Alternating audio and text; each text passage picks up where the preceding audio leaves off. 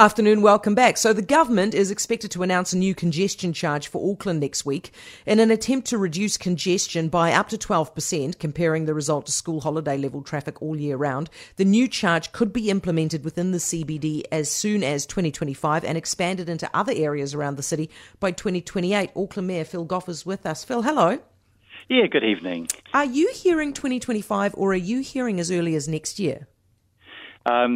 The work that we did earlier, I haven't seen what's in the government's announcement, obviously, but the work we did earlier suggested 2025 was the most realistic date, among other things, because further advances would have been made in our public transport system to provide alternatives for people to move to and get out of their cars. Because what you can't do is you can't slap on a congestion charge and then say we're going to charge you more to take your car in, but by the way, you don't have an alternative. Yeah, okay. So the alternative thing is really important, Phil, and the Helen Clark Foundation says there's only alternative really within the CBD. So does that matter? Does that mean that what we're looking at for Monday is only a congestion charge within the CBD?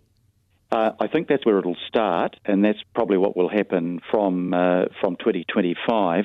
It'll be a little bit like the London congestion tax that's been in place for a very long time now and has been effective. So there'll be a cordon around the city centre. But ultimately, you'll follow the major arterial routes out. So, with the City Rail link, you'll have double the capacity for expanding your trains, so more frequent, more reliable, and more convenient travel by train. You've got the Northern Busway that we opened another 5 kilometres on last Friday. You've got the Eastern Busway under construction and the first stage completed. You've got, if the climate action targeted rates goes through, you'll have another $600 or $700 million worth of bus services.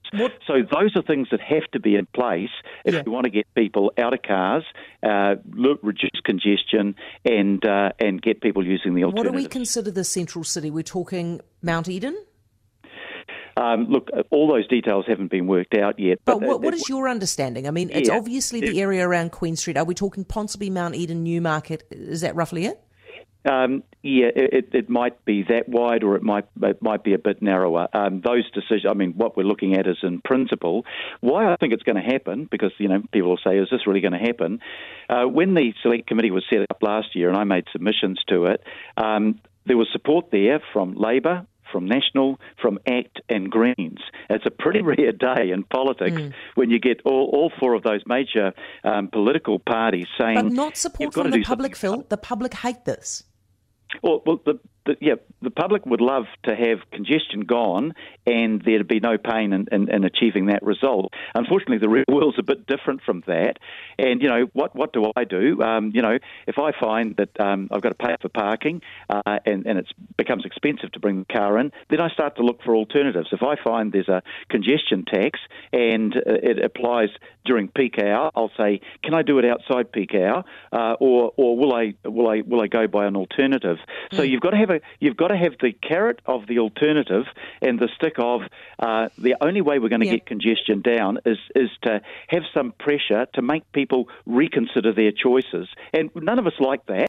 We all know that we won't have a choice pretty soon, because everything will be so congested you won't be able to get from A to B. That's why the Northern Busway has been so successful. People can see that if you hop on the bus, you get into town quicker. Faster. It's more convenient. It's reliable. If it's a good service, people will use it, and that's what's happening right around the world. I love how enthusiastic you are for it, Phil. Thank you. I appreciate it. Phil Goff, Auckland Mayor. So, details in case you didn't catch it earlier. Sounds like peak time you're going to be charged $3.50 one way, $3.50 the other way. So you'll get charged $7 a day. That adds up to $35 a week. And also in 2028, it will expand to areas as far afield as Massey, Manurewa and Albany. So it's going to be massive, isn't it?